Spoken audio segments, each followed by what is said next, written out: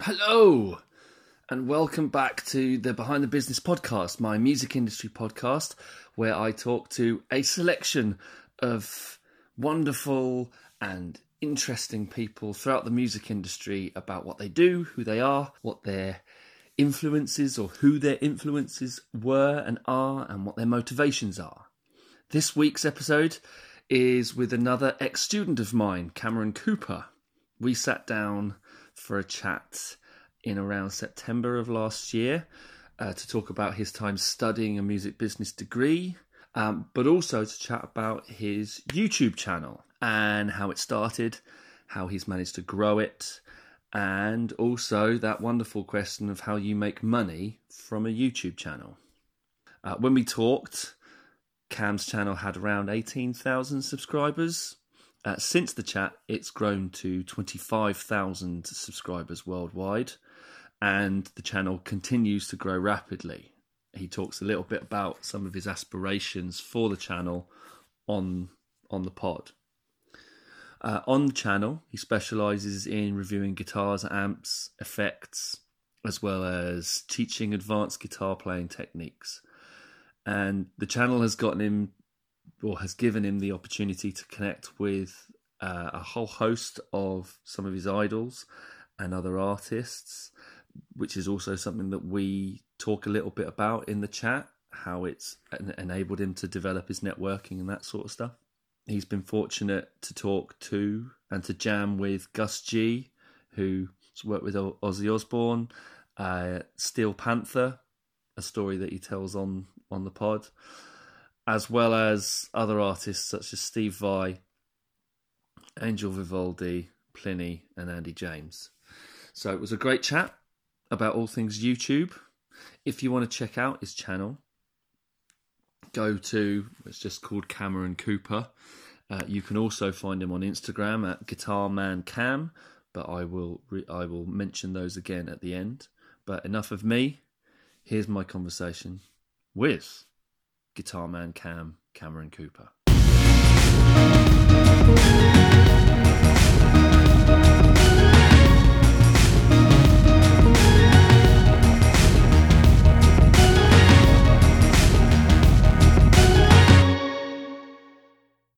You came into music business education with, as you put it, with no real broad knowledge of it. Yeah, it was a cold start. You had no real idea of where you wanted to go.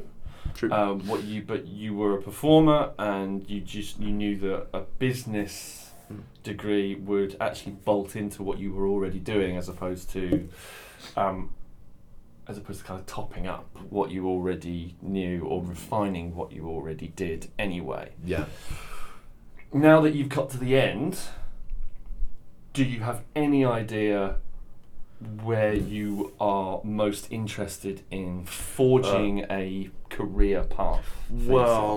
I feel, my biggest strength is the guitar, so I have to find a way of using that in some way. Okay. And whether it be forming a band and starting out in that path seems a very logical path to go down, but at the same time I'm finding, obviously through the degree, that music is used in many other ways. For instance, obviously you've got session musicians who have to tailor their skills to meet many different musical genres. Yep. Also there's an untapped into side of the industry, which I only tend to, I discussed it with a few guitar students at the start of second year, which is obviously the whole manufacturing and product side.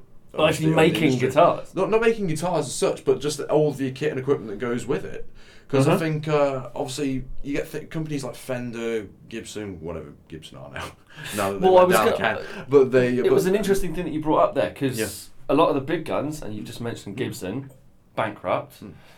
Whereas, and as a guitarist, in inverted commas, myself, I do look at and follow brands on Instagram and the like, and it seems to be quite a good time for boutique manufacturers of equipment. Yeah, it's become very much of an entrepreneurial segment of the music industry. Although it's not, it's the sort of bridges the gap, the whole manufacturing side of the music instrument industry is literally, it bridges the gap between, if you like, the music industry and the aura that is, and conventional business, if you like, where you're making products people can touch, whereas in the music industry now, with streaming and everything, you're selling a product that you have to convince someone to like for a few seconds. So if that is a genuine area that is of interest to you, it bolts into your guitar playing, it bolts into what you've learned via a music business degree. You know, have you thought at all about what that looks like, about getting into it? Is it finding a job with one already? Is it setting your own one up? I don't know about. I'm not a technician myself, but you can always find people that can do all the electronics. Yeah, that's true. But I suppose it'd be about assisting the brands that I like, if that makes sense. I've been a big user of Charvel guitars for the longest time, which are a sort of subsidiary of Fender, and they absolutely were a huge part of my playing. And I feel that if someone, in my case, I found the product that I needed to be creative and also just find the music. This is gonna sound really cliche, but to find the music that was inside my head, and that really worked. And I feel that if the reason why I'm saying this would link to a career is that if more people found the kit and the equipment that they needed for themselves, or what really inspired them the most, they'll achieve in music, whether it's just to themselves or to thousands of people, the greatest sense of fulfillment that you can get. Okay. And they can unlock, if you like, their creative potential, which is something I feel I'm only just starting to do. Is that where the YouTube channel kind of starts to fit into your way of thinking? That crept in, funnily enough, as a way of tracking my progress. But I started, if you like, totally for selfish reasons, where it was an element of, right, I'm going to play this cover just to see what people think. And then I'm going to get better and better and better. It was almost like a video diary. And then after getting onto YouTube, I had the account since, I think, 2011, but I didn't start uploading until 2015. And I started to notice how people were using YouTube, the sort of knowledge that generally people were looking for from YouTube. So that's how it ended up transforming into lessons, and where I used to get feedback and saying, some people were saying you're pretty competent for your age in inverted commas. Yeah, it was very flattering, and that's where I started to think people can use my knowledge and my, if you like, fresh perspective, because a lot of people who watch my channel are 10 to 20 years older than me, and they, if you like, value my perspective and my learning journey, if that makes sense. And I feel if I can capitalise on that for as long as I physically can, that's an amazing place for me to start. And it adds to everything. It's networking. It builds up so many different skills that are, if you like, are required from an entrepreneur. Not only the persistence, the resilience, and you just get a tough skin, because you have to be open to feedback for some pretty nasty people.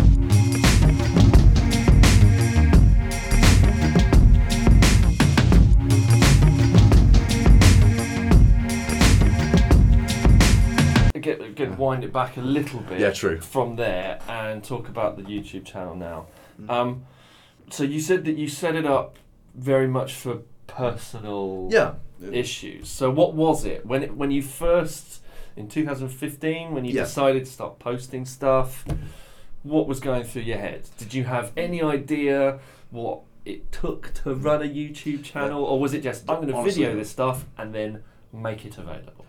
Pretty much the latter. I started, obviously I was playing for a good while before then, and I thought, because I'd just come out of high school, I did one or two band things in high school, various school performances and one or two little things, but apart from that, there was an element where I want to broaden my horizon, see what other people are out there and see what they think, and there was an element of looking for bandmates.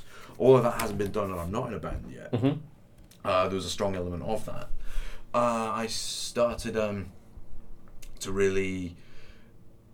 I started it with the intention of documenting my progress with learning to play the guitar, and there's a sense of fulfillment where you could look back in 3 months' time and know that you couldn't play that, and there was a huge. And it was totally just for you. It was so. It was for me in the process. What made you make it public then? I think there was an element as well of I was starting a music business degree. Okay. And because obviously 2015 was when I started, Uh-huh. and there was an element where if I can sort of nurture this alongside my degree, it'll become my, if you like, calling card. Were It'll be you my were you product. aware of YouTube channels? Because I mean, I I think it's quite a young business model to have. This is the thing. So, It's so. I was at university until 2009, when things like Facebook, Twitter, YouTube, and all that sort of stuff first kicked on. You know, I remember signing up to Twitter, for example, in the second year of university, and not posting anything on it for about 7 years because it wasn't a thing then.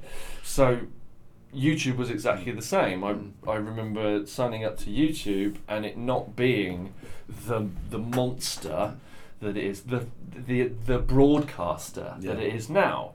And I'm like you, like a lot of young people now, I subscribe to channels. I watch channels in much the same way as I would watch the BBC, ITV, Channel 4. So, were you doing that already? So this is 2015, when it was starting to kick on, where there were channels, where there were vloggers and content providers doing it. Full enough, it was a lot of it was I was watching YouTube videos, because I can't remember how I was even introduced to YouTube. I think I'm just, if you like, young enough to not really remember, where you're almost born into it, but I can't remember the first YouTube video I sort of watched. But I do remember when I wanted to make my channel public, and I saw a channel. I cannot for the life of me remember if it's still around, because I've not watched a video from it for a while. I think it was called Sarge Rock. Nice. Something. It was Right off the tongue. but it was. I know. I can't. Remember, I can't remember the dude's name. But he often used to post covers of people like Ozzy Osbourne, Van Halen, AC/DC, all of my favourite sort of musical influences. And he obviously was getting huge. I didn't think about it from a money perspective in the beginning. It was solely driven by the childish passion of being good at something and getting positive feedback back. I think that's what it was. Yeah, that's what it's back in the day. It was just, hey, look at me, this is my It stuff. was just approval. Yeah. And to be honest, this is going to sound a bit deep and a bit, I suppose, really quite meaningful. But at school, I was never the most popular kid, and I often used to enjoy playing the guitar, because it was if I wasn't good at school, or if I wasn't good at socialising or even meeting people, I'll be good at the guitar, and that's fine by me. Okay. It was to prove to myself that I could do something. It was a huge confidence builder. And knowing that all of the work and everything I'd put into that could be enjoyed by others, it was instant. I thought, I really want to show someone that I can do this. There was no other motive apart from, what do you think? I feel you guys will like it, and if it's not for me, I'll back away. But I thought, I want to do what this guy's doing. This Sarge Rock channel I watched was achieving thousands of I think one of his covers, which I think due to copyright law enhancements and revisions, it was taken down. It achieved millions of hits, though. Safe harbor. Yeah, no, it achieved millions of hits, but the approval he got from it was unbelievable, and how much it motivated me to keep going. I thought, this is my way in. This would be a way for me to be noticed. As a kid, obviously, as I say, I was never the most social guy, and I feel a lot of people now are not as social as they're made out to be. A lot of people, I think, may post content out to try and make themselves look a tad more interesting than maybe I get what you're saying. I kind of think we're of an age where everybody has two different people. Yes. There's the person online, whether that's a positive thing or a negative thing, as in a lot of people hide behind the below the line on the internet and all that sort of stuff. And then there's the person who they are in the classroom, in the pub, at work, or anything like that. And I think that's becoming much more. A lot of people are much more confident, even if it is in front of a camera. Yeah, That they're very, very confident. Whereas if they're in front of someone, they're a very, very different person. Literally, speaking to a camera massively improved my confidence. Okay. But as I was going to say, as a kid, when I was very introverted as a kid, and still kind of am now. But whenever it came to little things, whether it be in school or even in college, when it came to demonstrations, and even when you remember when you were a kid and you used to get maybe it might be a special guest or something like that. It says, now we need a volunteer from the audience, that kind of thing, and obviously everyone sticks their hand up. I always used to be on at the front like me. I'd be stretching my hand up so high that the fleshy membrane of my forearm would split. Well, I was literally so wanted to break away from the crowd and separate and shine, and then sort of duck away again when it's all done and it's over. Okay. And I think YouTube gave me the chance to do that. That sounds a very strange connection to make, but that's a similar sort of feeling I get from it. It's an element of where I can shine, I can sort of show people what I'm made of, and also it gives me a chance to express myself and gain feedback, although the majority of people on there I've never met. In fact, 99% of them I've never met. Yeah. So when did it go from kind of this thing that you thought, I'm just going to upload stuff, to this could be a thing with a strategy, and that was when I got that was when I got past 500 subscribers. It all came from actually getting spotted by someone who was a lot more popular than I was. There was a channel, well, there was two really. There's one called run by a guy called Robert Baker, he's massive now on YouTube. I think he's got about 150,000 at least subscribers. And at the time of me being spotted, I had I think it was about 100 subs. So I thought, for me to be spotted by someone who, at that time, I think he had 25,000, which is still more than me now. But he spotted me, and I'm literally just a drop in the ocean, not even that. And that was just the most amazing thing. And he sent me a couple of comments, and he asked me if I wanted to feature on one of his, if you like, series. He did one, I think it was called Shred Alert Saturdays or something, where he'd post or promote a younger player or someone who's up and coming. And the fact that he offered me to do that, I thought, this YouTube thing is not only making me feel good because I'm getting positive feedback from strangers, but it's creating opportunities to get noticed. So I thought, even better, this is fantastic. And I got on that, and it started to sort of rolling snowball, self-perpetuate from there and grow and grow and grow. And I was starting to get feedback after that from the guitarist of Asia now, Sam Coulson, and I speak to him fairly regularly now. Okay. So it was just a way of building up, if you like, your own network and almost trust, if that makes sense. Because obviously the audio-visual medium that everyone's exposed to now is the closest obviously you can get to actually communicating without meeting someone. Yeah. And it's probably one of the most trustworthy media forms there is. So what better to use it?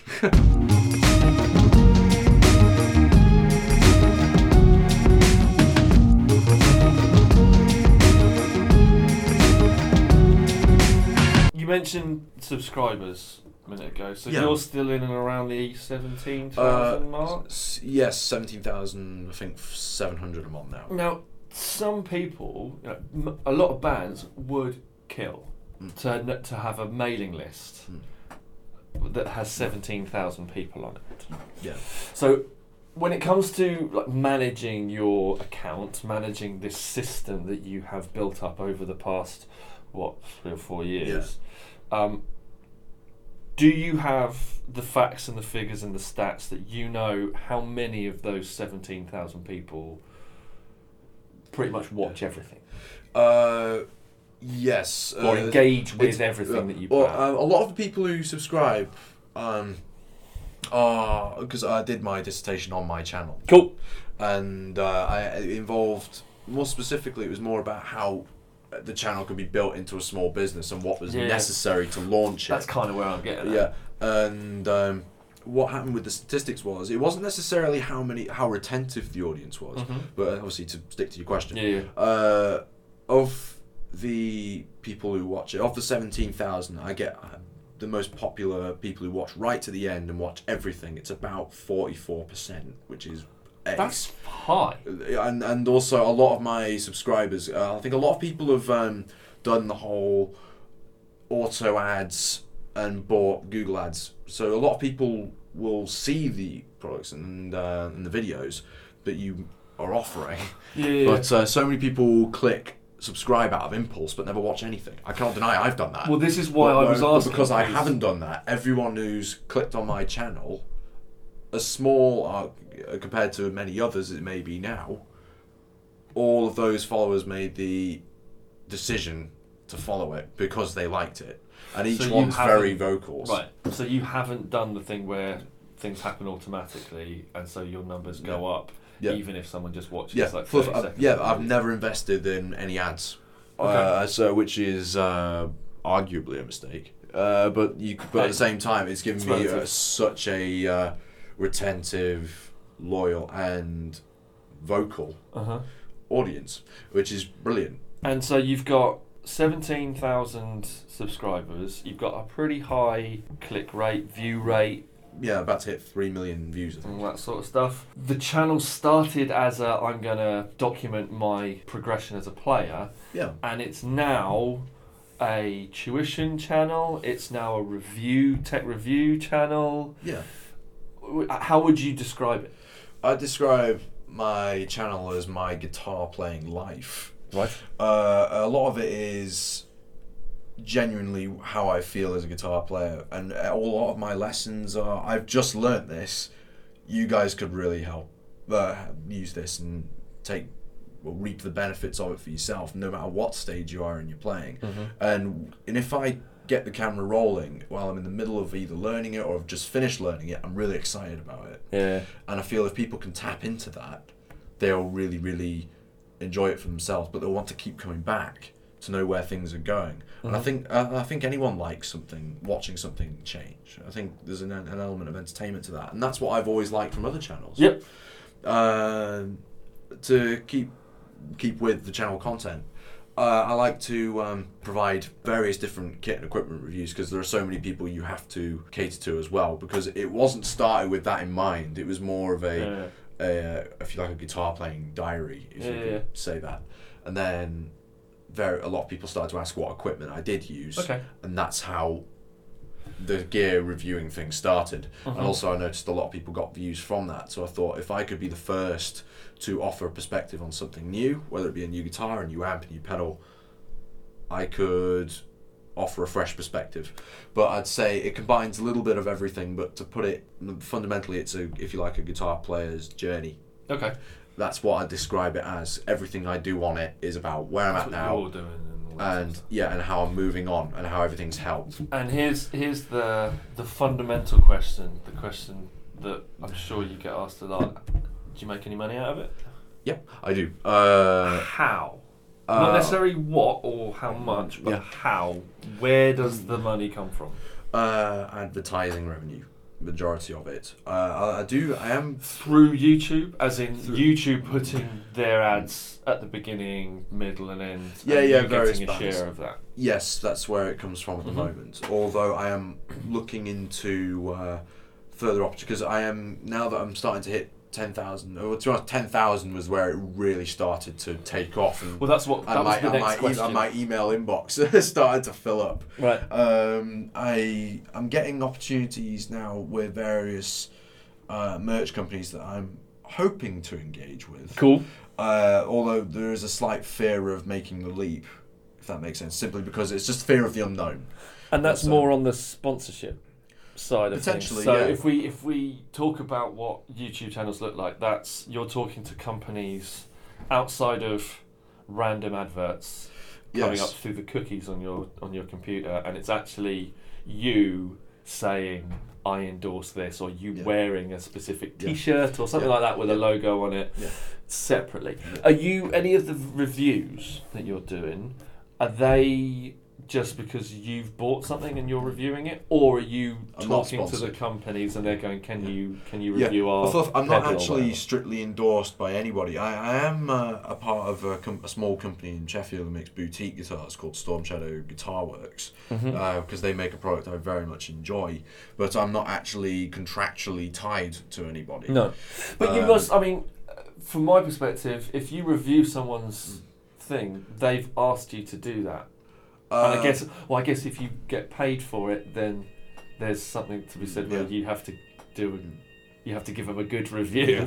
When it came to reviewing and everything, a lot of it just came off my own back because I've come from a musical family and we've had equipment before, but a lot of it came from a lot of people like to see new things. Yeah. And the more equipment I can bring out, and then if anything new comes out into the collection that we may have, more people like to see that. So companies haven't asked me to review it, but I'd like to feel that I'm doing them a favour because those companies are giving me a lot of joy by making what they make. Mm-hmm. So that's the way it always has been. Yeah, okay.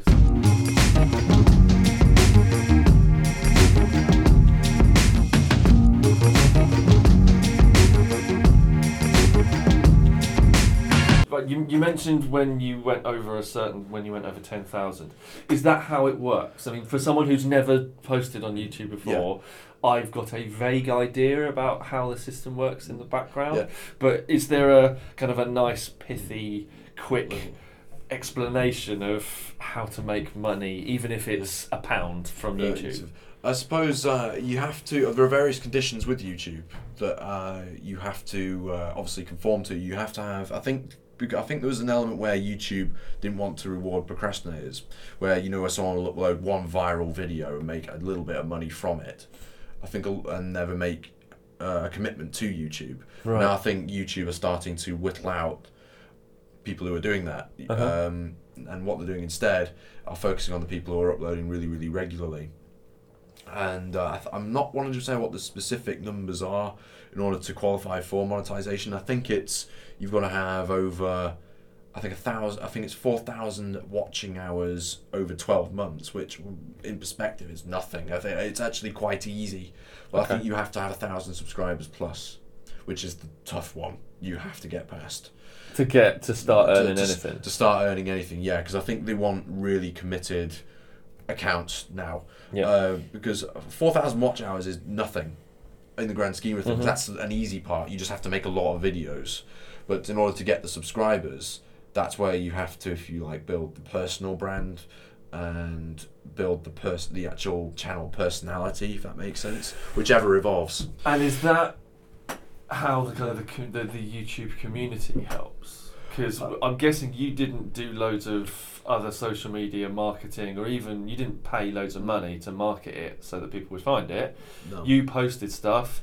You built up connections with other YouTube channels who may have been that little bit further along than you. Yeah. And it was reciprocal, and then you start to climb that way. So Yes. is that how it works? Is that the best way of... Yeah, communication by an absolute mile, and you don't get anything without asking. I've asked for shout outs from so many people. I sent a few out to various brands and various other YouTubers who are further along, like, any chance of a shout out? I've been a big fan for ages, and you even comment on my stuff, please. And what's the response like for those? For that sort of stuff? You'd be surprised at how low it is. I don't know whether it's out of ignorance or whether it's out of simply just a mass tidal wave of emails, but I think it all comes from just persistence and constant uploading, and any idea you've got for a video, jot it down and make what you'd watch. It seems like a stupid thing to say, but a lot of people I seem to find now ask me about how do you make money from YouTube, how do you get started, what would you recommend doing, and start to ask me the trivial questions about gear, setup and everything else. But I'd just say, if you want to make content, make the content that you'd want to watch yourself. And because that way you know that you're filling the gap. Because if you're making the content you saw someone else watch, you're just copying them. Yeah. Which I think one or two of my videos in the early process was getting started on. You could say that about a kit review. Loads of people have done it before. Not my idea, but if you can be there first, you're the first one there. If you're looking for something and it's not there, why don't you go and do it yourself? Yeah, but kind of the reason for this. Yes, exactly. So, but the way I'd say my channel worked was by making what I wanted to watch, whether it be popular or unpopular. I don't mean unpopular as in people disliked it, it just wasn't seen by a lot of people. Like for instance, my most popular video is a Van Halen lick that absolutely transformed my playing. And obviously to turn it into something that other people would like, you have to title it in the way you would a newspaper headline that would compel people to click on it, which is, you could call clickbait. But I don't Yeah. I don't go online to think that I'm making clickbait. Have you learnt that along the way? Yes, by not only just comment abuse, like you're making clickbait, but also there's a huge element of there's no fulfillment from it. If you feel like you're copying someone else or you're just trying to get views for the sake of views, it's not that fun, really. But when I titled this video, I thought I've got to make a video that's really valuable to me, because I learned a legit Van Halen guitar lick that could be it's so transferable. I really enjoy playing it, and everyone could make use of it, whether you're a jazzer or anything. It's so transferable. And they uploaded it with the title "This Eddie Van Halen lick will transform your playing." Right. And that was designed to get obviously first timers interested, because obviously Van Halen's massive, and he I think a lot of people would click on that because they thought, could it? You get into their head and think, they'll read that title and they go, could it though? They ask themselves the question of, could this lick I'm about to watch transform my playing? They have to take a risk, they have to take a chance, they're using their time to watch the video. It's just a sense of I'm digressing again. That's all right. But they have to you have to capture them just for a split second, and that's where this whole idea came from in terms of making money. You have to make the videos that you're passionate about, the ones that you'd want to make, and just the stuff that you'd watch. But the difference is, if it's the stuff that you would watch, that means it's not there. It's hypothetical. It's an idea. Yeah. If you make it, if it doesn't exist.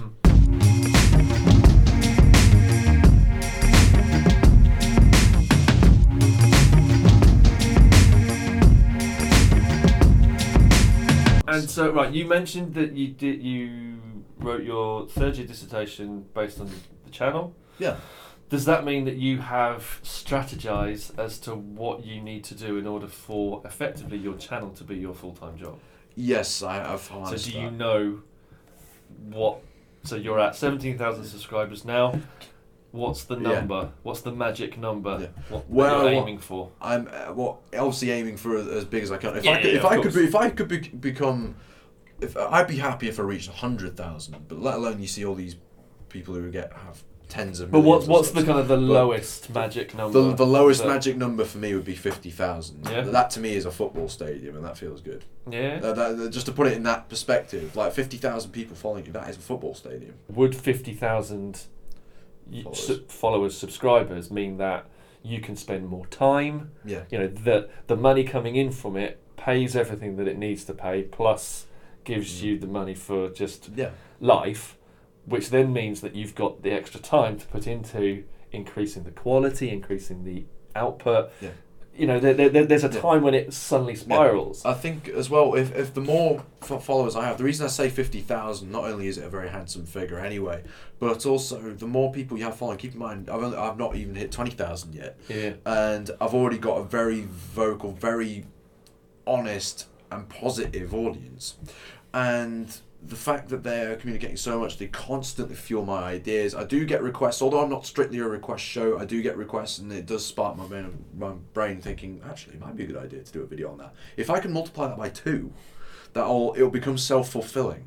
And not only are you making videos that people would want to watch, but also as well you'll have, well in my case I'll have it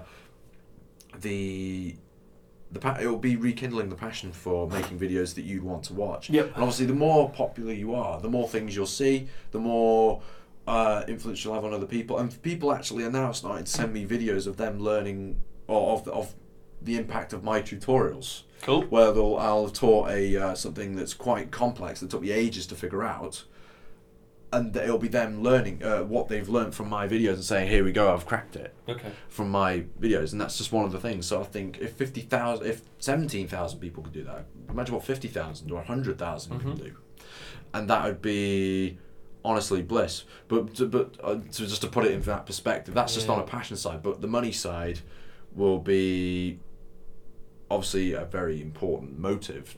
Obviously paying bills and paying for car and everything like that. But that's what I was getting at. I'm viewing your musical output is a YouTube channel, whereas somebody else's would be being a singer-songwriter and playing live, or being in a band, or being a DJ. effectively the same principle. Is that Yeah. you're creating content that you want an audience, fans to engage with, and then that can be converted into money in some way, shape or form. And so it's the same with, you are doing your YouTube channel as well as you mentioned at the beginning, having a part-time job, like a lot of people in bands would be doing. So it's exactly the same principle. You're just creating slightly different content. Yes, definitely.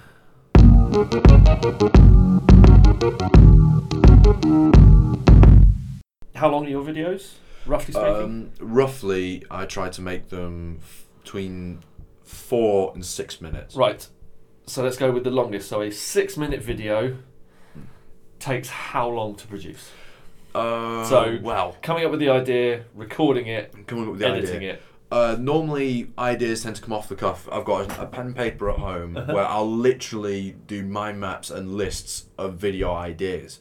And an idea could come in the middle of the night, same way a song would for a songwriter or anybody else. And I'll take note of it. I'd probably sleep on it. I could wake up the next morning. I think, to be honest, that's awful. But other ideas can come along.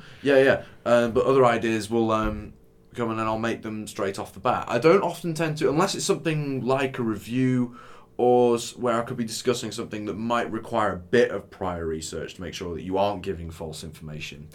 A lot of it's very impromptu and very honest, and they can be very quick to produce. Okay. But there can be some days. For instance, I just put out a video yesterday about the way my guitars are set up, but arguably a bit of an Anaraki video, but it's to cater to what a lot of people ask me. Mm-hmm. And yesterday it took the videos. I think the videos just pushing the boundary of about 7.5 minutes, just because of what I spoke about and the fact that I do like to waffle on a bit.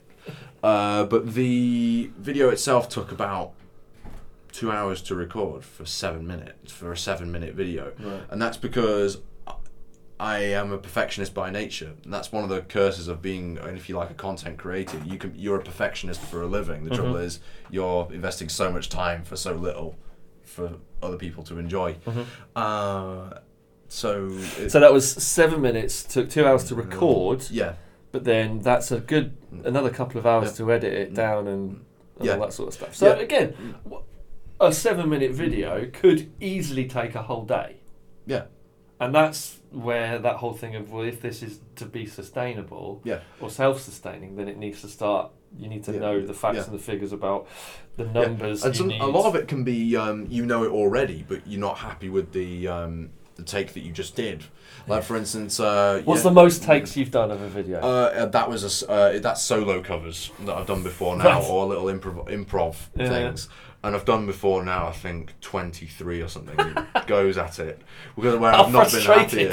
And is it the last one that is the one that you put that you post? You'd be surprised. It's often the first or second. So you do all 23. You go, you know what? Actually, that first one was the best one. Yeah. Wow. Yeah, no, it's very much the sympathy for the devil thing, where I think they did about 180 odd solo takes for that, and they used the second one. Have you ever chopped a video up and used the first bit of one and the last bit of another to yes, I have. I have on a couple of occasions where I think, and that's not normally because of what I say, but it could be something funny might have happened, or there might have been a little bit of wit. There was one video I did a short while ago.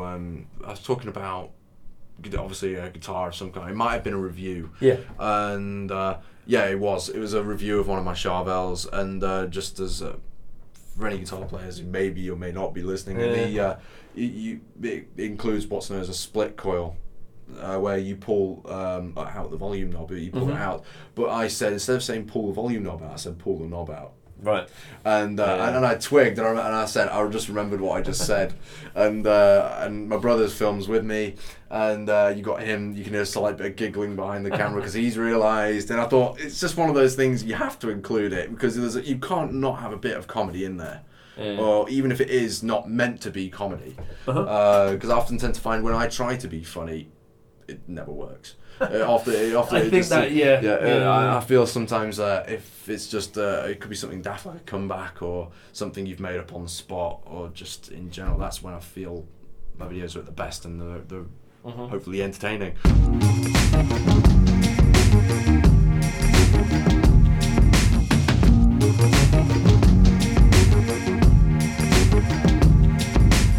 You mentioned your brother helps you out.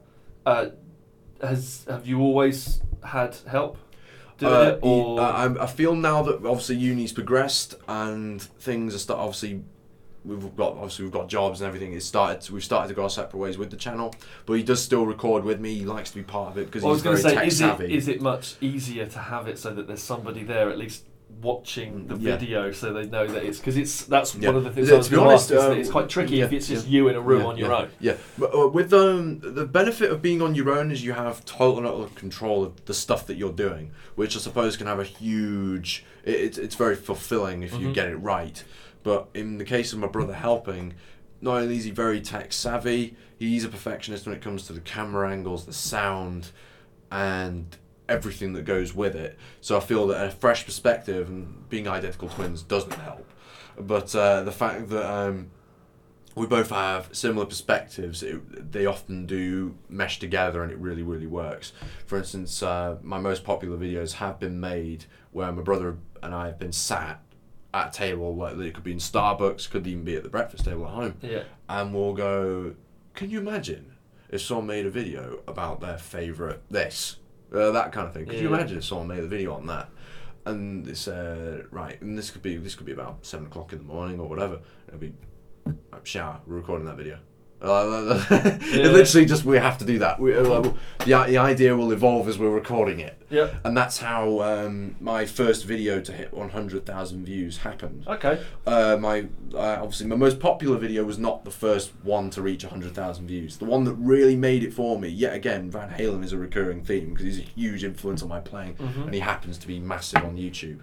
But the top 5 Van Halen riffs video, that was a huge part of my dissertation that I wrote about. A lot of it was breaking down the success of that because no time went into making it. You know, obviously you asked me about how long it took to make a video. Yeah. We recorded that in under an hour, edited it in under an hour, uploaded it at a time that was totally and utterly out of my main followers' time zones, my 44% of my time zone followers. We uploaded, I think it was 6 a.m. on a Monday morning, and it achieved 100,000 views in 3 weeks, right? Which had never been done on any other video. Every single one had plateaued at 3,000 views, and that was the whole idea of that.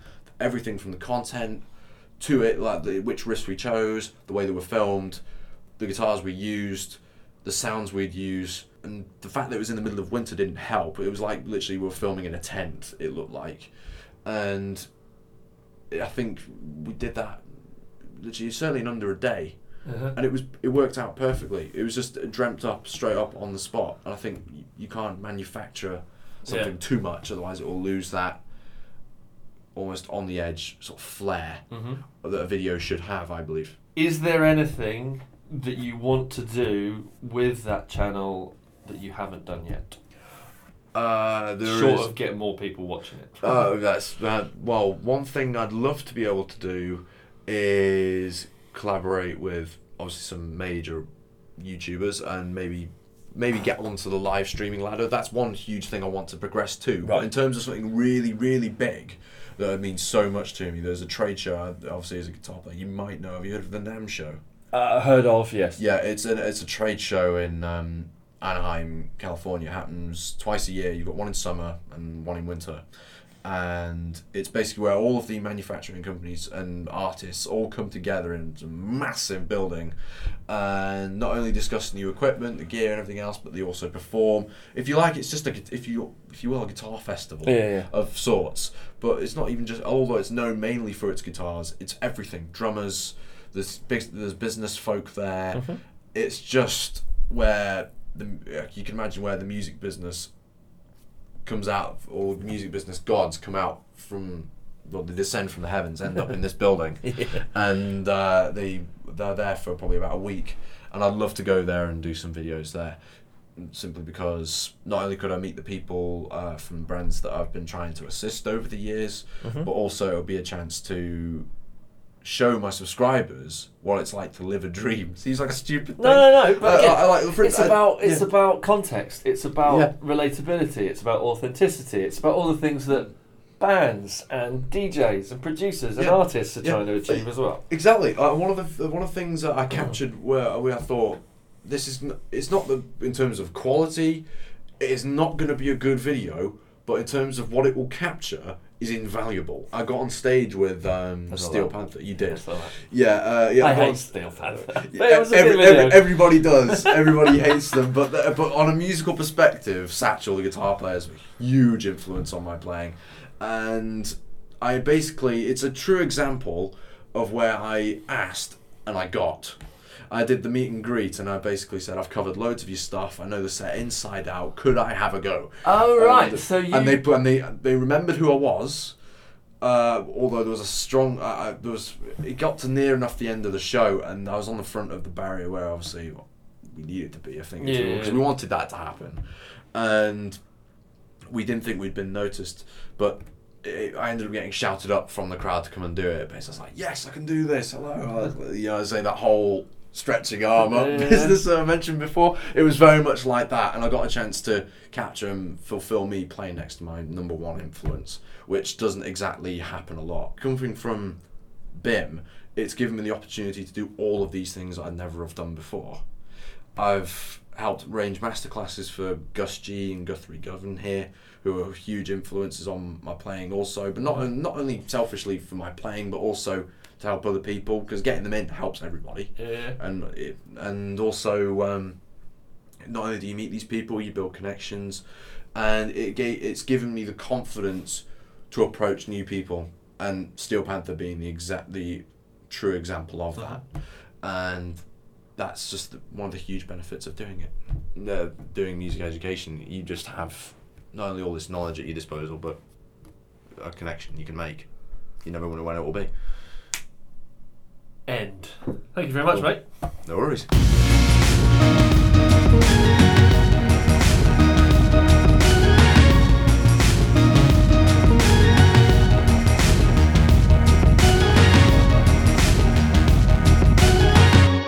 As always, a massive thank you to my guest this week, Guitar Man Cameron Cooper.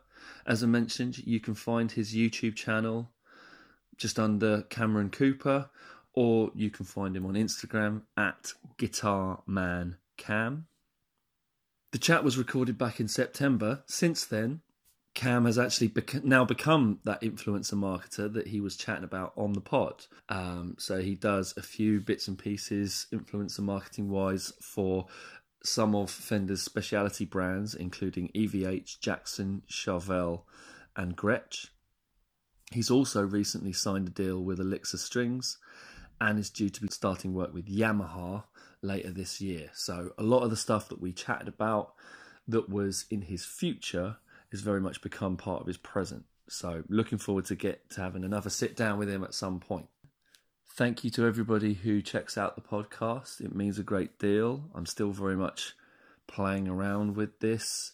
If anybody is interested in getting in touch with me at the show, get in touch via Gmail at behindthebusinesspod@gmail.com or via Instagram at behindthebusinesspod, or alternatively via Twitter at Danny Champion.